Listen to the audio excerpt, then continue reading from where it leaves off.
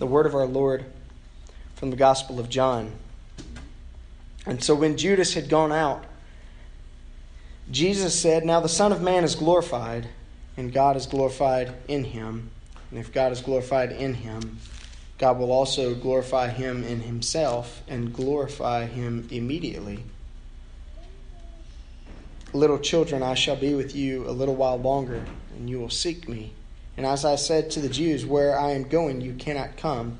And so now I say to you, a new commandment I give to you, that you love one another as I have loved you, that you also love one another. And by this all will know that you are my disciples, if you have love for one another." The word of our Lord from Paul's epistle to the Philippians. Therefore, if there is any consolation in Christ, if there is any comfort of love, if there is any fellowship of the Spirit, if there is any affection and mercy, fulfill my joy by being like-minded, by having the same love, by being of one accord, of one mind. Let nothing be done through selfish ambition and deceit, but in lowliness of mind, let each esteem others as better than himself. Let each of you look out not for his own interests, but for the interests of others. Let this mind be in you, which was also in Christ Jesus, who being in the form of God, did not consider it robbery to be equal with God, but made himself of no reputation, and taking the form of a servant and coming in the likeness of men, being found in appearance as a man, he humbled himself and became obedient even to the point of death, and even the death of the cross. Therefore God has also highly exalted him and given him the name which is above every name, so that at the name of Jesus every knee should bow, those in heaven and those on earth, and of those even under the earth, that every tongue should confess that Jesus Christ is Lord, to the glory of God the Father. Therefore, my beloved, as you have always obeyed, not as in my presence only, but now even much more in my absence, work out your own salvation with fear and trembling. For it is God who works in you, both to will and to do for his good pleasure. Do all things without complaining and disputing, that you may become blameless and harmless, children of God without fault in the midst of a crooked and perverse generation, among whom you shine as lights in the world, holding fast the word of life, so that I may rejoice in the day of Christ, that I have not run in vain or labored in vain. Yes, and even if I'm being poured out as a drink offering on the sacrifice and service of your faith, I am glad and rejoice with you all, and for this same reason you also be glad and rejoice with me. Let's pray. Father, we thank you for your word. We pray that you would bless the reading of it to our hearts and our minds, and we pray that you would bless the hearing of it to our lives. We pray all this in your Son's name. Amen. We've been saying for the last couple of weeks that Easter is about Jesus' victory over sin and death, but I want to add to that a little bit this morning, because Easter is also about Jesus' victory over self.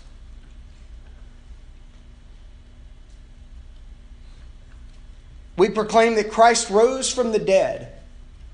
And as the Apostle Paul said, because he rose from the dead, we too also know that one day we will rise from the dead at Jesus' return. He is victorious over death. And we know that as the one who has conquered death, he is also able to conquer sin. He is able to deal with that which is within us, that plagues us, that harms us, that maims us, that destroys us. Sin always brings death. No matter how big, no matter how small, no matter how quickly it may come, it will always bring death. It is the great disease of the soul. But Christ is able to be victorious even over our sin. Amen. And in doing so, he sets us free from self. For the heart of sin is self. Sin is about what we want, about what we demand, about what we will have, regardless of the consequences. And so notice that in every act of sin, there is the whisper of self. There is that whisper of grasping, of taking, of clinging. In the little sins and in the big sins, sin is always about self. And so, interestingly enough, God, in His great mercy, invites us into the community of other selves, of others who are proclaiming the victorious goodness and the victorious risenness of Jesus. He is able to conquer death. He is able to conquer sin. He is able even to conquer self. And so, how does Jesus' resurrection affect the church? Is what we're going to be looking at this morning. Is the church merely an afterthought, just kind of a collection of like-minded people who happen to get together? And, if they don't get together, no harm, no foul? Or is something happening in the church and among God's people and through them? Is there something substantive, something redemptive about what takes place in such a context as this? It's interesting that in Paul's letter to the Philippians is a very intimate letter. It's a very friendly letter. It seems very personal and very personable. And in the context of Paul's letter to the Philippians, he begins to draw some links of things that we often might not think of as being all that related. He draws a link between what has happened in Christ, His self-emptying and His submission and His death and His resurrection and His exaltation to the Father's right hand. He draws a link between that activity, that redemptive work of Jesus on the cross and in the empty tomb, and the mind. You've heard it 1,000 times. Let this mind be in you, which was also in Christ. And then notice what he begins to walk through. He begins to walk through Jesus' self-emptying. In the theological world, we call it kenotic theology, emptying theology. But he connects that to Jesus' mind, His way of perceiving things, His disposition, the way He sees reality, the way He sees others, the way He sees the world and those for whom He came.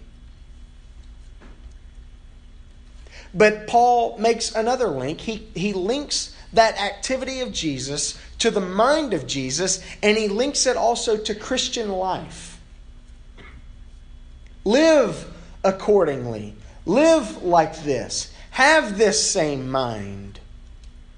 Base your lives upon this redemptive reality of Jesus. But he makes another link.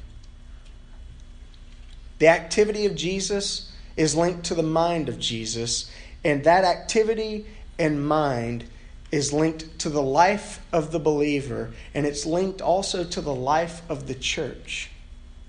Because what Paul is calling for is not something that is done in isolation. He's not calling for just mere individuals to live better lives on their own. He's talking about the context of the church. Live for one another. Have this same mind together. Consider one another as better than yourselves. Look out not for yourself, but for others. And the others of whom Paul is speaking is the others of the church. The body. The church that proclaims the Lord's risenness. The church that proclaims that Christ who died and is risen will one day come again to receive his own. And this mind, this life, this working out among ourselves and among one another as the redemptive people of God, Paul says is expressed in unity. Now, why does Paul put such an emphasis on unity? Be of the same mind.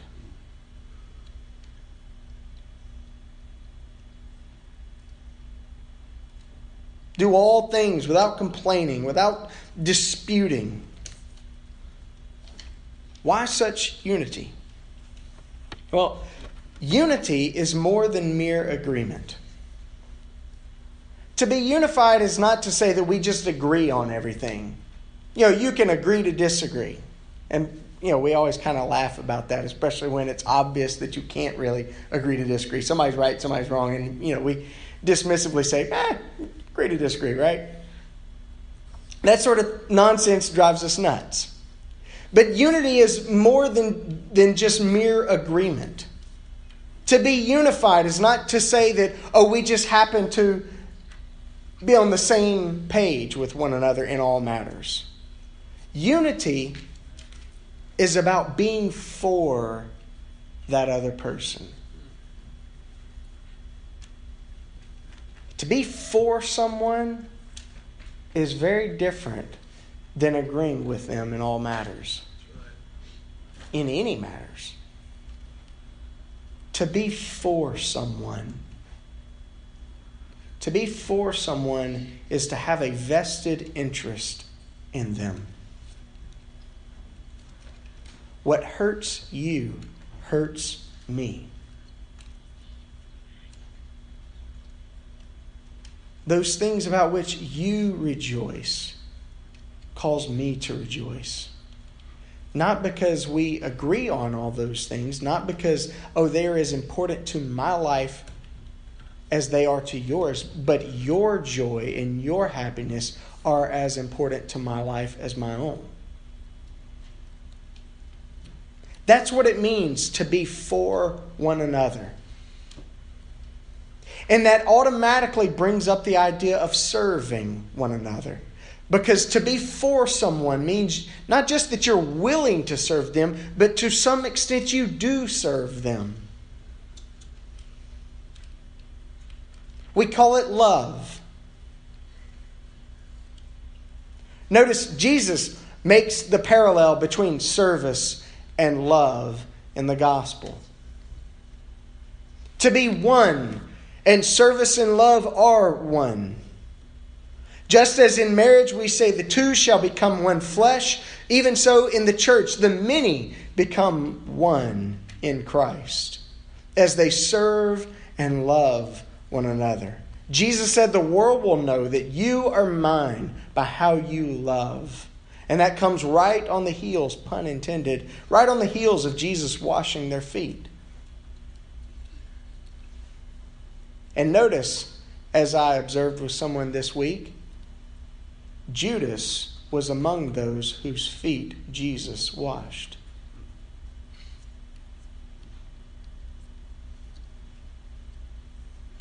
Jesus so loved even Judas that he was willing to stoop and to wash the filth from his feet. The filth that included perhaps the dirt from when he made his way back to the disciples, having agreed to betray Jesus.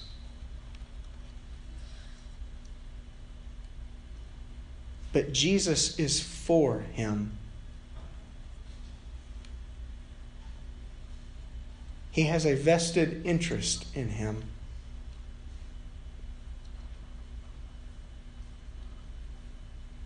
To love someone else is to desire and to work for the greatest possible good for that someone else. To love another means I want what is absolutely best for you. And not only that, I will work for the absolutely best for you. Just as unity is so much more than mere agreement, love is so much more than mere kindness. So often we so cheapen what love is, and we think that it's just kind of niceness. Being pleasant with one another. But love is so much more than that. Love, true love, is sometimes willing to be unkind. Not in a rude and spiteful way, but in a hard way. Love is more than mere acceptance.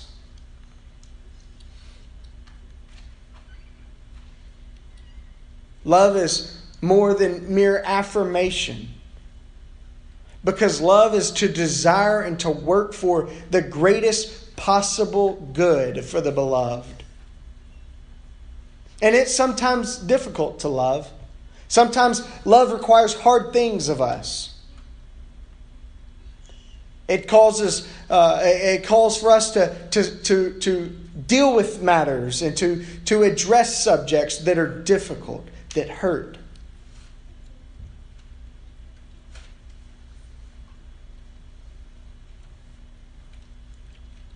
Love is sometimes difficult to receive. You remember Jesus' rebuke of Jesus. Oh, Lord, you're not washing my feet.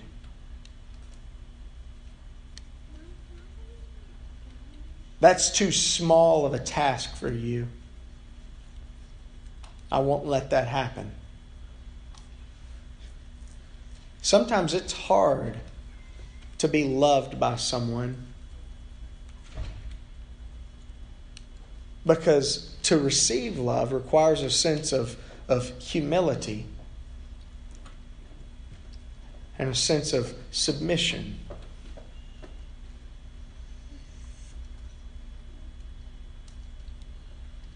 Love is often difficult to explain.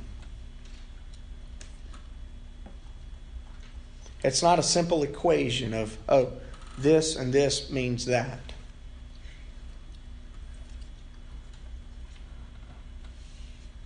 It's hard to explain what happens in the life of a church. It's hard to explain what happens in the life of a family where there's love. We often refer to the church as a hospital for the sick. And to be sure, it is a hospital for the sick, but it's also much more than that. The church is a home in which broken lives and hurt relationships are healed and are nurtured. It's a place where broken people gather, not just to celebrate their brokenness, but so that they might be healed. So that they might be restored. So that among one another they might be nurtured in a new way. In a way that leads to life and health and peace. And this happens only as we serve one another. To be a part of the church means more than just to attend a gathering. To be a part of the church means to serve one another. To actively love one another. Not merely to agree in all matters. Not merely to have the same opinions or the same positions on certain things. But to love and to serve one another.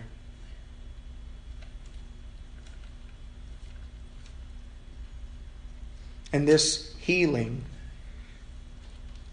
of broken and hurt lives, and this healing of broken and hurt relationships, this nurturing of life and relationships that we find in the church, it happens also only as we serve those around us and those beyond us. Because God is always drawing the attention of His people to His world, to the work that He wants to do in their communities, to the work that He wants to do in the lives of others who do not yet know the love and the joy and the peace and the fellowship of the body. You see, church is more than just mere attendance, but it's also more than just mere Sundays. Because to be the church is to be people who are equipped, perhaps on Sundays, to minister to the world on every other day.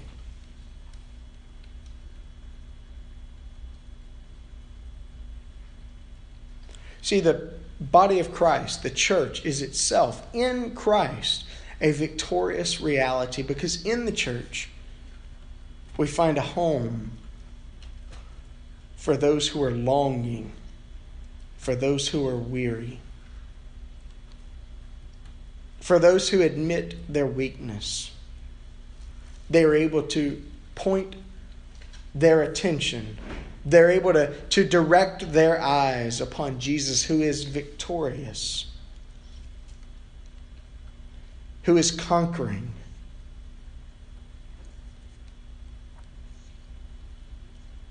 In this we find Him, the victorious one, the one who conquers.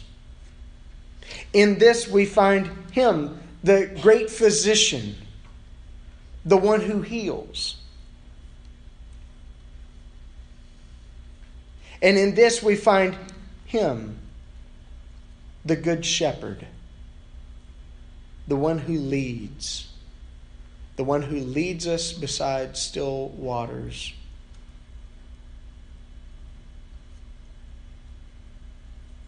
The one who leads us even in darkness.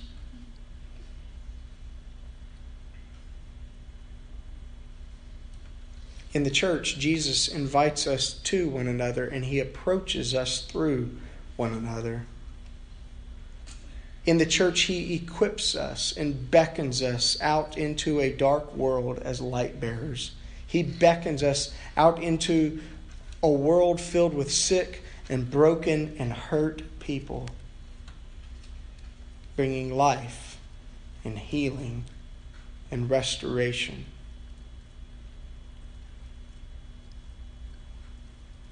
The church is a transformed community which walks in victorious life, even now. And the church is a remembering community which proclaims our Lord's victory. For even as we break bread together, even as we say and hear the words, "This do in remembrance of me," we remember that His body which was broken was also raised. And His blood that was shed was given to bring life to the world. And the church is an expectant community which declares that victory which is yet to come. That Christ who died is the one who is risen, and He will come again. And so we're invited to the meal. We're welcomed to the table. And when the church gathers together around the Lord's table to share in the Lord's Supper, the family is gathered together. And all are welcome to fellowship together, to feast together. For all are then to be fed before leaving. We find in the church, as we live for one another, as we give of ourselves, as we serve one another, we find a home. We find a home that provides rest and health. We find a respite from our weariness. We find a new place to be ourselves, to be healed by the one who is victorious, to be healed from death, to be healed from sin, and to be healed from self. For that is the way of Jesus. The one who conquered death, the one who defeated sin, is the one who gave himself for the sake of the world. And he invites us to come. He welcomes us in. He tells us to rest in him. Let's pray.